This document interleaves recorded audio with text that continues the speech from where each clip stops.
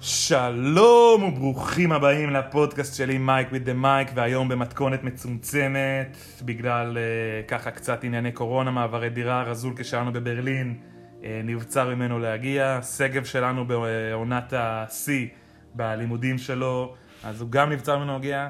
אז היום אני מארח חבר, מכר, איש מקצוע ופאנליסט לעתיד בתקווה ואח בפוטנציה, דניאל חסיד. אהלן, שלום. יפה, אז אני ככה כמה מילים מקדימות. דניאל חסיד, מאמן בוגרות חוף אשקלון ליגה א', נשוי +3, ובהמתחתו חברת פעם בשנה פרויקטים בחינוך. אתה תסביר לנו אחרי זה מה זה אומר פרויקטים בחינוך ככה, אנחנו נגיע לזה, יהיה לנו זמן. בשמחה. מעולה. למה איש מקצוע בעצם? דניאל בוגר תואר ראשון בחינוך גופני במכללת גבעת וושינגטון, ותואר שני בחינוך גופני והתמחות פסיכולוגיה של הספורט. דניאל, תסביר לי רגע מה זה התמחות פסיכולוגיה של הספורט. פסיכולוגיה של הספורט זה בעצם איך הספורטאי מגיע מבחינה מנטלית לתוך הפעילות הספורטיבית, לתוך התחרות. אוקיי. זה אחד הדברים אולי החשובים שספורטאי חייב להקדיש להם הרבה מחשבה לפני שהוא מגיע לפעילות ולתחרות, כי מבלידי זה הוא פשוט ייבלע בהלם ובסטרס הגדול שקיים באותה פעילות. אוקיי, נגיד אנחנו מדברים על ילדים, כי אנחנו שנינו באים מעולם החינוך ומההתעסקות בנוער ונערים.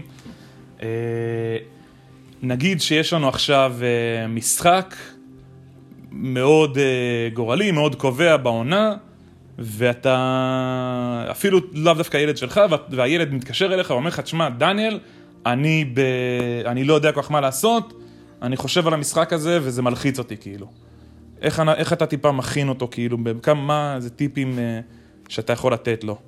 תראה, מאמן גדול הוא מאמן שיודע להקשיב. על ידי ההקשבה בראש ובראשונה, אנחנו נוכל לאתר את מקור הבעיה הרגשית של השחקן, ומשם אנחנו נדע לאיפה אנחנו נרצה להוביל אותו. אין משוואה סכמטית שקובעת פר כולם, אלא פר שחקן. כל שחקן אנחנו צריכים לדעת איך צריך לפנות אליו, ועל איזה כלים אנחנו נרצה לנגן על מנת שהוא יצליח לקבל את הביטחון ואת הסיפוק להגיע בשמחה למשחק. בעצם הכנה מנטלית. אוקיי. אני מנסה לדמות את זה נגיד אליי. בעצם איך לנתב את הרגשות האלה שלפני המשחק, כדי בעצם להגיע מוכן גם פיזית, גם נפשית בעצם בצורה הכי מיטבית זה. ואתה אומר שכל אחד בעצם אתה פונה אליו בצורה שונה, אתה קורא בעצם את הסיטואציה ומגיב אליה בהתאם כאילו. כן, אבל אנחנו צריכים לעשות פה איזה סוג של הבדל. Okay. יש הבדל מאוד גדול בין מאמן שהוא מאמן מול קבוצה, מול כל הקבוצה, לבין מאמן שהוא נמצא אחד על אחד מול השחקן. מול הקבוצה המאמן חייב לדאוג לשדר איתנות, חוזקה מנטלית, תמיד ראייה התקדמותית, לא להראות חולשה ולא לשדר שאנחנו במצב של חולשה, כי זה יכול לפעמים להביא למקום לא נכון בקבוצה. משהו כזה יכול ליצור לחץ אצל השחקנים, חניכים? במידה ומאמן באיזשהו אופן משדר להם חולשה? זה יכול לשדר גם לחץ וגם חוסר אמונה. ואם האמונה לא נמצאת, אין רצון להשקעה. זה מול הקבוצה. אבל מול השחקן הפרטי, אנחנו צריכים להקדיש יותר בין אישי, בהקשבה, בהכלה, בחיוך, לפעמים גם בחיבוק. בקורונה זה קצת יותר בעייתי, אבל אנחנו צריכים גם להגיע למגע עם השחקן. שהשחקן ירגיש שאנחנו נמצאים איתו בכל המקומות שלו. כי על ידי זה, אותו שחקן יוכל באמת לסמוך עלינו במהלך המשחק. נהדר. אני רוצה לקחת ככה לשאלה סתם מתקדמת בתוך הנושא, רק כדי לסגור אותו. יצא לי במקרה אתמול לדבר עם מישהו חובב גדול של כדורגל, ודיברנו על בחירות של שחקנים צעירים בישראל, לאו דווקא בדברים שקשורים לפרשיות עכשיו שקורים במדינה, אלא בקטע ששחקן בגיל נערים, נוער, שבדרך אפילו לבוגרים, וניסינו להבין מה הבעיה של השחקן הישראלי כדי להגיע לעולם הזה של כדורגל בוגרים. האם מהמקום שלך אתה אומר שאולי עוד יותר הבנה של התחום הזה של פסיכולוגיית הספורט הייתה עוזרת לנו לייצר יותר שחקנים בג'ודו, בשחייה, בטניס, בכדורגל, כדורסל? אם היינו... תראה, לאחרונה כמעט כל גוף ספורטיבי שמכבד את עצמו משקיע כסף בפסיכולוג ספורט. המושג של פסיכולוג ספורט קיים כבר הרבה זמן בתחום האתלטיקה. יש לכל משלחת שיוצאת לאולימפיאדות, יש להם פסיכולוג ספורט. הפסיכולוג ספורט, דרך אגב, של האולימפיאדות, בדרך כלל הוא פרופסור בוריס ברונשטיין, המנחה שלי בעבודת מחקר שאני מבצע אותה כרגע. והחלק העיקרי של הפסיכולוג ספורט זה עוד יכולת. זה הגדלה של היכולות של הספורטאי. ספורטאי יכול להיות הספורטאי הכי טוב שיכול להיות, מבחינת טכניקה, וגם מבחינת קבלת החלטות, אבל ברגע שאנחנו משלבים את זה עם הלחץ הקיים במשחק, ועם הביטחון שהוא מקבל מהקהל, או שהוא לא מקבל מהקהל, כל המעטפת של היכולות משתנה. ואנחנו צריכים להגיע למצב שאנחנו לא נותנים לדברים, לראשי רקע, להשפיע על היכולת שלנו.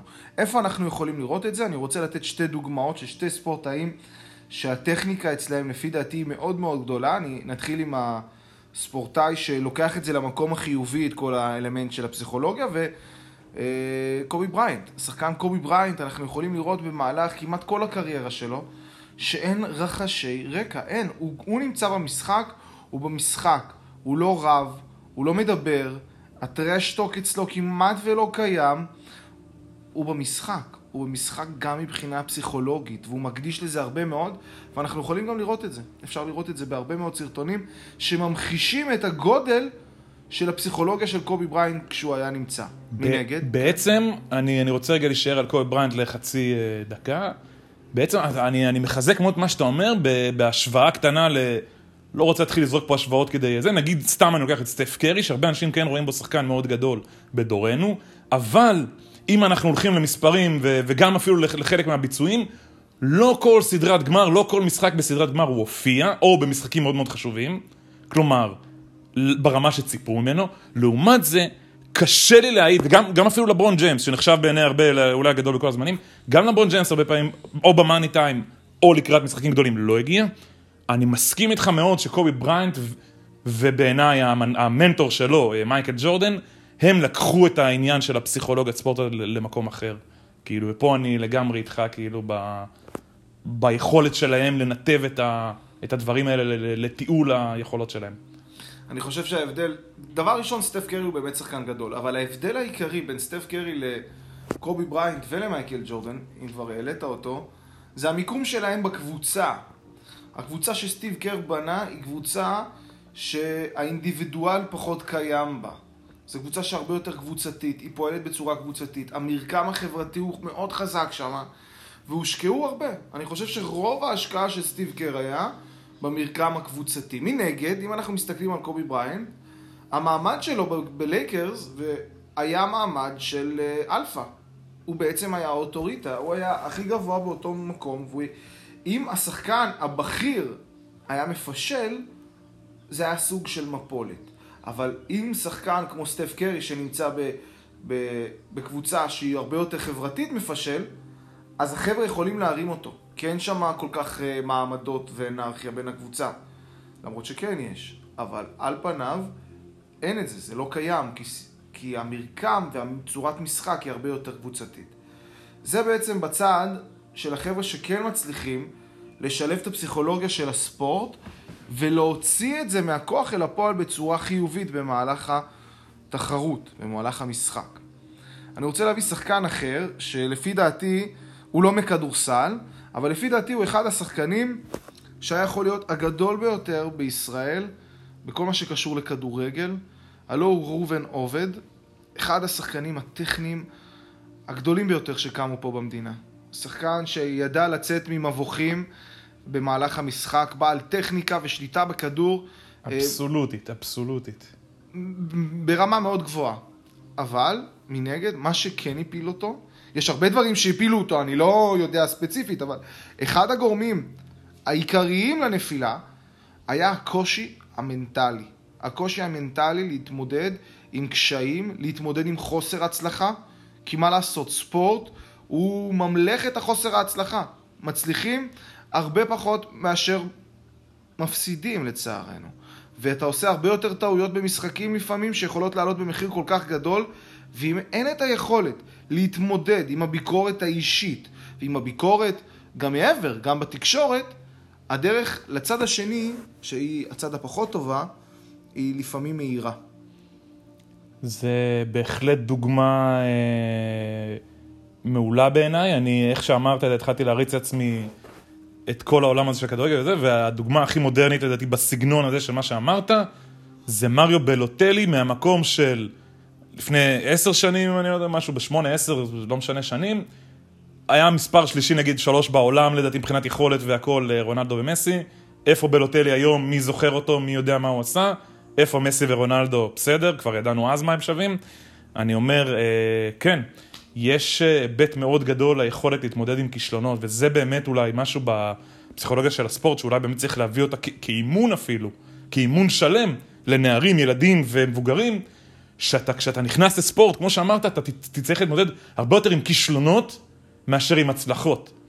אתה צריך לגדול מההצלחות, אבל אתה גם חייב לדעת להתמודד עם כישלונות. וזה לדעתי העולם שאנחנו, טוב שאנחנו מגיעים אליו, וטוב שיש לנו אנשים כמוך. אני ככה, בתור, זה עד עכשיו פה, היה לנו פה שיחה מקדימה. אמנם זמננו קצוב, אבל הייתי חייב לדון בנושא הזה, כי פסיכולוגיית ספורט היא נושא שמאוד מעניין אותי. אבל אני רוצה לקחת אותך דווקא עכשיו למקום קצת שונה. נעשה קליר קאט למה שדיברנו עד עכשיו. דניאל חסיד. חסיד. אתה חובש כיפה, אתה איש אמונה, ואפילו את היין שלנו אתה לא יכול לשתות. ואתה בא גם ממכללה שהיא כזאת, עם פן טיפה יותר דתי, מאזור שהוא טיפה יותר, שהוא מאמין, שהוא שומר, ומאמן גם קבוצות כאלה. ומעניין אותי לשאול על העולם הזה, דרך אגב, אמרתי לך את זה גם בשיחה המקדימה, כמו שמעניין אותי לשאול אולי אפילו יותר לגבי העולם של הספורט, של הכדורסל במגזר הערבי. אין לי כרגע אף דניאל חסיד ערבי שיבוא להתראיין, אז בינתיים יש לי את the best in the best בתחום, אז אני שואל אותך, איך הכדורסל כספורט נתפס פה בקהילה היהודית, דתית, חובשת כיפה, כאילו, מהסביבה שאתה בא ממנה, אני, כמובן שכל אזור יכול להיות עם המנהגים והתרבויות שלו, אבל ליגת בתי כנסת נגיד, האם יש איזשהו, כאילו מעין אחדות של זה סביב נגיד מכבי תל אביב, כי היא הגורם מנצח. אנחנו רואים הרבה חבר'ה חובשי כיפה באים למשחקים של מכבי תל אביב והפועל ירושלים, כל אחד מהזה שלו. סתם מעניין אותי, כי אני באמת לא מכיר את העולם הזה, איך בחור צעיר דתי, אם הוא מסתכל קדימה ואומר, אני רוצה להיות שחקן בנבחרת ישראל, בליגת העל, למרות שאני מקיים מצוות שאומר, זה לא יכול לטוס, לא יכול לשבת, לא יכול לנסוע, חייב להיות בבית כנסת. האם, כאילו, מה אתה יכול לתת לנו מבחינה אינפורמטיבית, כדי שנדע להכיר את העולם הזה, כדי שנדע גם לא לפחד ממנו באיזשהו אופן? אוקיי, דבר ראשון, אנחנו צריכים לדעת שבהלכה ובתורה עצמה יש דגש מאוד חיובי לכל מה שהיא מלאכת הספורט. מלאכת הספורט ופעילות הגופנית תופסת נדבך מאוד גדול בהרבה רבנים שהולכים לאחריה וגם רושמים אותה. ביד החזקה של הרמב"ם הוא מדגיש שנפש בריאה בגוף בריא, אני חושב שזה אחד המשפטים המפורסמים ביותר של הרמב"ם, שבשביל שאנחנו נהיה בעלי שמחה, אפרופו פסיכולוגיה של הספורט, אנחנו מחויבים, אין פה קיצורי דרך, אנחנו מחויבים להשקיע גם בספורט. זה שילוב שהוא לא רק מקדם אותנו מבחינה בריאותית, הוא מקדם אותנו גם מבחינה פיזיולוגית, הוא מקדם אותנו גם מבחינה פסיכולוגית, הוא מקדם אותנו מבחינת של לימוד התורה עצמה. שבן אדם שעושה ספורט, יהיה לו יותר קל להבין אגדתות ולהבין מדרשים ולהבין את הגמרא עצמה בצורה הרבה יותר נקייה. אז התורה מאוד הולכת לכיוון הזה של הספורט. מצד שני, יחד עם זאת, אנחנו צריכים לדעת שעדיין להיות ספורטאי מקצוען דתי זה מאוד מאוד קשה. אני יכול להביא דוגמה מאוד מאוד יפה ומתוקה. אבישי כהן, שחקן, היום משחק בבני יהודה בליגת העל, שחקן דתי, ירושלמי, שהיה נוסע כל נוער לבתי מלון לפני המשחקי חוץ, ומגיע ברגל למגרש כדורגל בשביל לשחק, בשביל לייצג את בית"ר ירושלים בתור שחקן. שחקן שהוא מקצוען, הוא נמצא בלבל הכי גדול בישראל. להגיד לך שהוא עדיין באותו רמה דתית, זה מאוד קשה. מאוד קשה לבן אדם ששומר מצוות להיות שחקן מקצועני. גם אם זה אומר נסיעות בשבת, וגם אם זה אומר יציאות עם החבר'ה. שהחבר'ה בדרך כלל יוצאים למקומות שבן אדם דתי פחות יכול להיות נמצא שם. זה פוגע גם במרקם הקבוצתי וגם במרקם הבין אישי. כי אם אני לא מתקשר עם הבן אדם, עם השחקן שמשחק איתי בקבוצה מעבר למגרש, יש פה איזה משהו שמקשה. נכון. מה שאני כן יכול להגיד זה שיש הרבה קבוצות שהן קבוצות דתיות. אפרופו, הזכרת את ליגת בתי הכנסת. זה לא ליגה מקצוענית, אבל היא תופסת מקום מאוד חזק בעולם הספורט של הדתיים. של אנשי שומרי אמונה. וזה הולך וצובר תאוצה, ואני בטוח שהתרומה לקהילה הזאת היא כל כך גדול, שאת הרווח אנחנו נראה בעזרת השם בעתיד. אפשר לראות התקדמות גם בתחום המקצוענות, שיש הרבה קבוצות שלא משחקות בשבת. אבל אני חושב שזה פחות בא ממקום של הבנה של הספורטאים הדתיים, כן. אלא יותר הבנה של האוהדים הדתיים. אתה אומר שבעצם יותר העניין, אפילו נקרא לזה בנעלה כמה רמות, יותר הצורך הכלכלי של הצפייה של זה באולמות או בטלוויזיה, מאשר ההתחשבות בפרט המקצועני, כאילו, או בקהילה המקצוענית, כאילו. אני אומר שזה ההחלטה. מאיפה היא מגיעה? היא מגיעה מתוך אינטרס של האוהד. היא לא מגיעה מתוך האינטרס של הספורט. היא לא באה מהמקום המקצועי. היא באה מהמקום כאילו יותר הציבורי נקרא לזה, הכללי, כאילו איך אנחנו משלבים את המגזר הזה בלצפות במשחק, לא איך אנחנו משלבים את המגזר הזה בלשחק את המשחק. יפה אמרת. בדיוק. מבחינת קבוצות דתיות, אתה יכול למנות לי איזה כמה קבוצות בכללי, במדינה, וזה שממש מבחינתם מקצה לקצה שומרות, כאילו שהן מוגדרות כקבוצות דתיות, אני מניח שמקבלות כאילו שחקנים מכל הזה, אבל שמבחינתם לא מתאמנים בשבת, לא משחקים בשבת, או במועדים וחגים. בכדורסל יש לנו את אליצור, אגודת ספורט אליצור, שהיא אגודת ספורט דתית. יש עוד אגודות ספורט חוץ מאליצור? אני לא חושב, לא זוכר. לא שאני מכיר. כן. אסה זה לא? לא. אסה לא. לא, אוקיי. שאחד הדברים החשובים של אליצור, זה לא להגיע למרקם, לקבוצה, כמובן שיש מטרת על, שהיא מטרה בעזרת השם להגיע להיות מקצוענים ובעלי דרך, אבל השלב הראשוני הוא להנגיש את הספורט גם לקבוצה הדתית. אחד הדוקטורים שלי בתואר, דוקטור סטרינבאום פינקו, הוא עשה את עבודת המחקר שלו, את הדוקטורט, על שילוב חרדים בשחייה.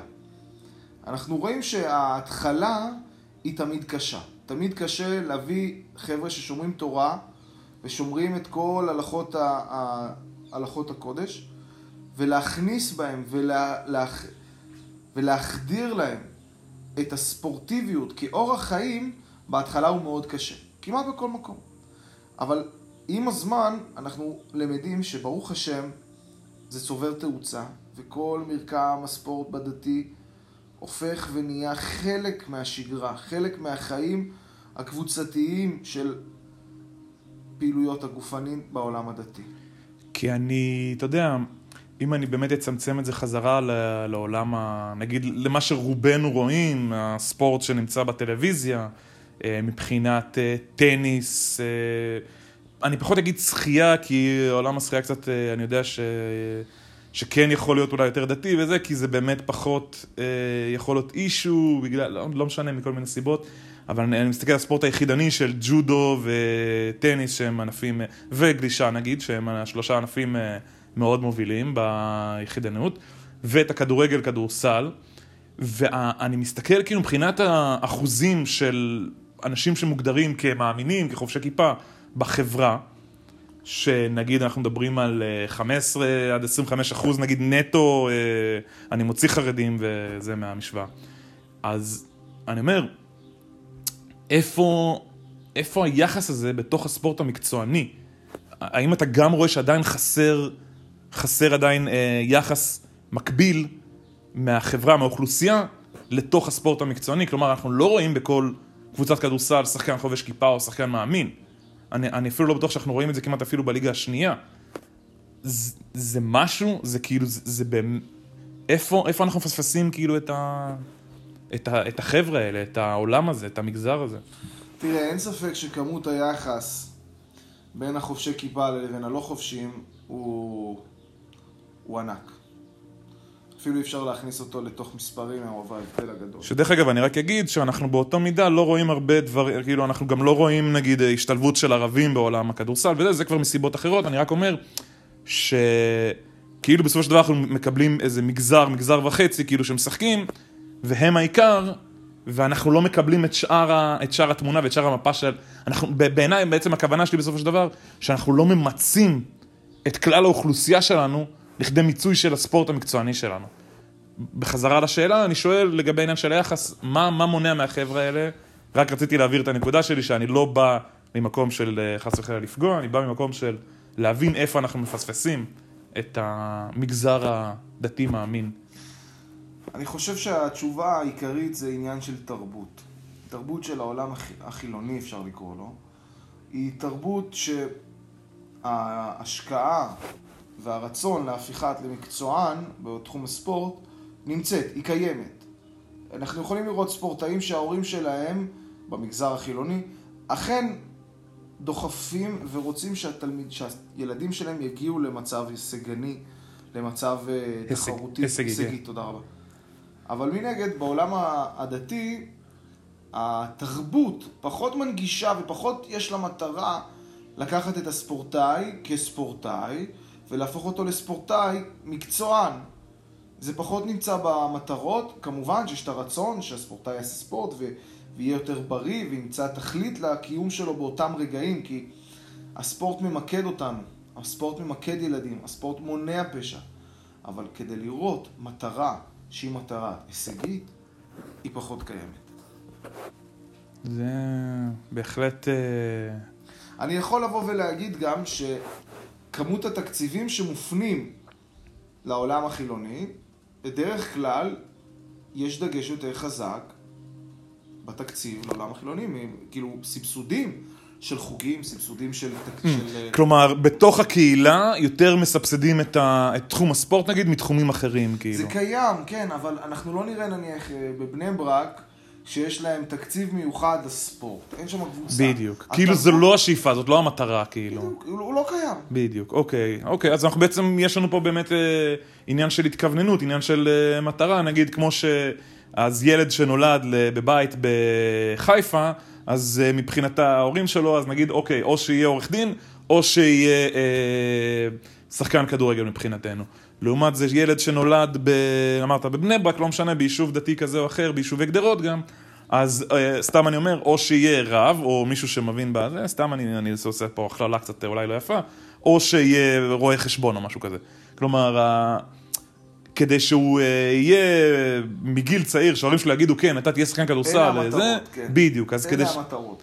ההורה לא יבוא ויגיד לו בגיל 6-7, כמו שאומרים נגיד הילד חילוני, כן, אם אתה תרצה להיות שחקן כדורגל, אתה תהיה שחקן כדורגל גדול, אז אומרים כאילו, בסדר, כאילו היום הוא משחק כדורגל, מחר הוא ילך ללמוד ראיית חשבון, עורך דין, או שיהיה באמת יותר גדול בתורה. תקן אותי אם אני טועה. לא, יפה מאוד הגדרת את זה. נהדר.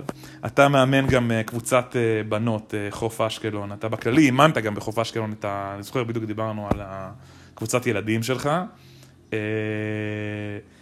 ואתה מאמן היום בוגרות חוף אשקלון, דתיות. כן. אוקיי, איך זה? כאילו, תן לנו ככה קצת, איך החוויה?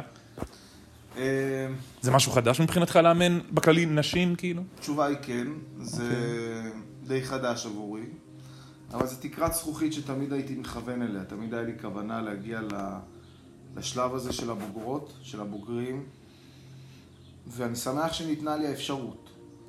מנגד, צריך להבין הקבוצה שאני קיבלתי היא קבוצה דתית. כל השחקניות שלי הן שחקניות דתיות, ואני מאמן, אני גבר. יש בזה קושי מסוים, אבל הוא ניתן לגישור. כמובן שיש אנשים שיגידו שהם לא מוכנים ונקודה, אבל יש הרבה מקומות שהספורט הוא אכן מוצא מקום אצלהם, והחיבור בין מאמן שהוא דתי לבין שחקניות שהן דתיות בדרך כלל מצליח. ואני רואה את זה אצלי בקבוצה. אנחנו התקדמנו הרבה מאוד מבחינת יכולת. זו קבוצה שקמה רק לפני 3 שנים, והמטרה שלנו באמת להפוך אותה לטובה יותר, ובעיקר פן. זה לא קבוצה מקצועית. ועבודה טובה, יש שם עבודה טובה.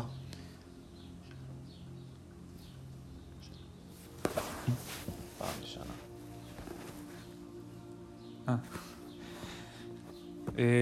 יפה. יפה, אני בהחלט מתעניין גם מהמקום שבטח אשתך מודה על המקום הזה שהלכת לאמן נשים, אולי אתה מבין עכשיו אותה יותר טוב, כזה, יאללה דני, לך תעשה עוד אימון וזה, אחרי זה תבין למה אני כועסת. אתה לא יודע למה אני כועסת? לך תבין, יפה. אז בטח אשתך, מה השם? שני, דבר ראשון, שאט אאוט לשני, רק בריאות. בטח מרוצה, בטח היכולת הבנה שלך השתפרה בעולם הזה. יפה, אני רוצה להגיד לך באמת למקום שבאמת מסקרן אותי, בעצם אולי הסיבה המרכזית שקראתי לך פה גם זה. חברת פעם בשנה פרויקטים בחינוך. בתור איש שמתעסק כבר 5 שנים בחינוך ומאוד מנסה לראות את התפר הזה בין ספורט לזה, בוא דבר איתי על זה. מה בעצם החברה שלך עושה? חברת פעם בשנה קמה בשביל מטרה מאוד מוגדרת. מטרה של פעם בשנה זה לקחת מתנסים, בתי ספר יסודיים, ולשדרג את כל מבנה החוגים. להפוך את החוגים שנמצאים בשליטה ציבורית לשליטה פרטית עם מטרות. החוגים שאנחנו מקנים הם על ידי מדריכים מוסמכים, שעוברים הסמכה גם בתחום מערכי השיעור. כל מערכי השיעור עוברים בקרה. תפעול השיעורים עובר בצורה הרבה יותר מקצוענית ברמה המתנסית. אנחנו יכולים לראות שהרבה מאוד פעמים, כמו למשל אפילו אנחנו שומעים את אריק זאבי, שהגדיר שהחוג הראשון שהוא היה נמצא בחוג ג'ודו שלו, היה נראה חובבני, חלש, לא בעל מסה, לא מקצועני. ומה שפעם בשנה באה, היא להפוך את החוגים האלו למקצועיים דיים, כדי שהחבר'ה שמגיעים, יהיה להם יכולת, והשחקנים הטובים באמת, יגיעו למצב של הישגי, ושהדלתות יהיו פתוחות בפניהם, והם כן יוכלו להגיע למקומות שהם מייעדים לעצמם. לא רק בתחום הספורט, יש לנו את זה גם בתחום הנגרות, בתחום הצילום, רובוטיקה, אלקטרוניקה, כל מה שקשור למתנ"ס, פעם בשנה מאגדת את זה, והופכת את זה להרבה יותר מקצועי, והרבה יותר מבוקר, ובעל הישגים הרבה יותר גדולים. אז תן לי רגע להבין, אתה בעצם, אתה בא לחברה, אתה מגיע, ואתה בעצם אומר נגיד למתנ"ס, נגיד אתה מגיע ליישוב X, מושב, אתה אומר להם, אוקיי, אני רואה שהמתנ"ס עובד, לא עובד, אני מגיע, אני שם פה את החבר'ה שלי, את המדריכים בכל התחומים, מוזיקה, עבודות ידיים, ספורט, ואני בא בעצם לאפגרייד, כאילו להעלות את הרמה פה של הזה, כי אני בא עם החבר'ה שלי שהם מוסמכים והם עוברים בדיקה והכל, ואני רואה שהם באמת גם חבר'ה טובים, ובעצם בא להעלות כאילו את הרמה, אבל להמשיך להנגיש את זה לאותו חברה, לאותו יישוב כאילו, מהמקום שלו, כלומר, בעצם לתת ליישוב מסוים שאולי לפני זה לא היה לו את הסיכוי לקבל, נקרא לזה רמה כזאת של יחס ממורה למוזיקה, או מעבודות יד, או מספורט, לתת לו את המאמנים היותר טובים, בעצם בצורה יותר מקצוענית נקרא לזה, לאותו יישוב. בעצם אני קצת מגמגם את זה, אבל בעצם זאת המטרה שלי. כלומר, אתה נותן פה משהו טיפה יותר מקצועני לחבר'ה שאולי לפני זה לא ראו את הסיכוי שזה יהיה אצלם, כאילו. פחות או יותר כן. פחות או יותר זה מה שאנחנו עושים. נשמע מדהים בעיניי,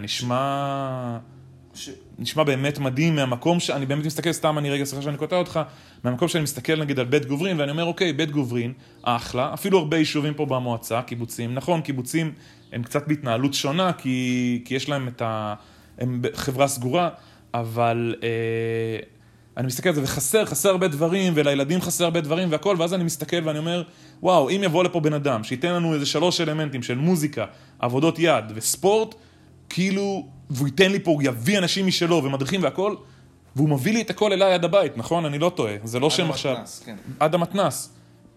כאילו, מבורך. מה... דבר ראשון, תודה רבה. מה שפעם בשנה עושה, היא מחלקת את העבודה שלה לשניים.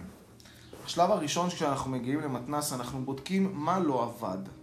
מה היה החלק שגרם לחוג להיראות לא בצורה מקצוענית, לא לגרום לילדים להמשיך לבוא, להמשיך לעשות ספורט, להמשיך לקדם את הקריירה במרכאות, אני אומר, הספורטיבית. אחרי שאנחנו מצליחים להבין מה לא היה עובד, אנחנו משפרים אותו ומגדירים את הדרך החדשה, הדרך יותר טובה. אנחנו מחלקים, יש לנו בפעם בשנה כבוד, יש לנו הרבה מאוד חטיבות. אם אנחנו נדבר לדוגמה על חטיבת הספורט, אז חטיבת הספורט מנהל אותה בן אדם בעל שכמו ומעלה בתחום הספורט, עבדכם הנאמן, שאני הוא אחראי על כל תחום הספורט. אבל בתחום המוזיקה יש לנו מרצה מאוד בכיר במזמור, איתמר שילה, שהוא אחראי על כל נושא המוזיקה. הוא אחראי על ביקורת של המדריכים, הוא אחראי על תוכנית העבודה של המדריכים, הוא אחראי על הכלי נגינה. אלה כלי נגינה מתאימים לכל ילד. כל ילד יקבל את הכלי שהוא יפיק ממנו את הפוטנציאל הגדול ביותר. וברגע שיש ביקורת, וברגע שיש התקדמות, הילדים מגיעים. יש מישהו שמסתכל על הילדים בעצם. יש מישהו שבא ממקום, נקרא לזה, מהעולם, מהשפה של הספורט, יותר מקצועני, הוא מסתכל על הילד. נגיד, הנה, אמרנו לגבי העניין הזה של אריק זאבי. נגיד בחטיבת הספורט, אתה מגיע עם המדריכים שלך, נכון? אתה, המדריכים שלך, ויש לך עכשיו איזה מישהו שאתה מסתכל ואתה אומר, אוקיי, בתחום של הספורט הזה, נראה שלילד הזה יש פוטנציאל.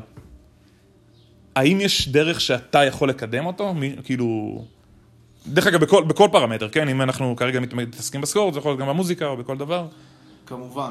יש לנו הרבה שיתופי פעולה עם הרבה אגודות, ואם אנחנו מדברים על הספורט, עם הרבה אגודות שאנחנו מאתרים את השחקנים שמיועדים להגיע לרמות הגבוהות, ואנחנו משדכים ביניהם את השחקנים הטובים. במוזיקה למשל, אנחנו מהנדסים קונצרטים שמגיעים החבר'ה לפגוש את בעצם כדי לחשוף את החבר'ה כאילו. בדיוק. מדהים. על ידי העצמת השחקן או מוזיקאי. לבריאות. סליחה. העצמה היא אחד החלקים הכי חשובים בבניית האמון. על ידי זה שיש אמון, השחקן או הנגן או כל ילד מאמין ביכולת שלו.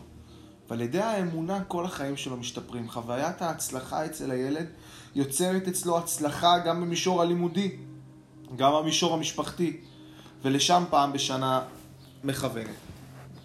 רק דבר אחרון, אני יודע שאנחנו ככה קצרים בזמן, רציתי רק להגיד לגבי העניין הזה של פעם בשנה, שבעצם אנחנו מבינים את המקום החשוב הזה של תעסוקה של ילד, אמרת את זה בהתחלה, לא להיגרר לפשע, להישאר במקום הבריא, הנפשי, אפילו ליצור ביטחון והכל, אז אני באמת מסתכל ושומע על מה שאתה אומר, ואני שוב אגיד, זה נשמע לי תוכנית מבורכת, זה נשמע לי תוכנית מדהימה, שבעיניי גם מאוד מאוד מתאימה לפורמטים הישראלים, ואני רוצה לאחל לך רק הצלחה מפה, ורק באמת, תמשיכו לגדול, תמשיכו לעבוד, תמשיכו לעשות מצווה, ושמחתי לדבר איתך, דניאל, היה נעים, משהו שאתה רוצה להגיד לאומה?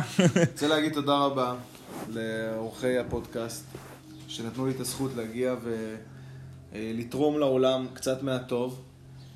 מוזמנים לעקוב אחריי ביוטיוב, מוזמנים להיכנס לאתר האינטרנט של פעם.co.il או ביוטיוב חינוך עם חיוך.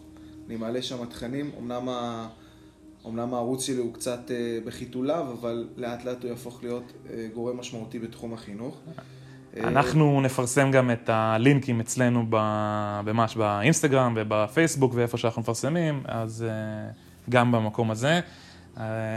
קטעתי אותך או שאתה רוצה לסיים משהו? תודה רבה. תודה רבה, דניאל, היה נעים. תודה רבה, שנגמר הקורונה בעזרת השם. רק בריאות, ותזכרו, מייק with the mic, היום עם דניאל חסיד, הפאנליסט מתארח שלנו, בתקווה שיהיה פאנליסט קבוע, היום יבוא, שיהיה רק בריאות וקורונה בריאה לכולם. להתראות.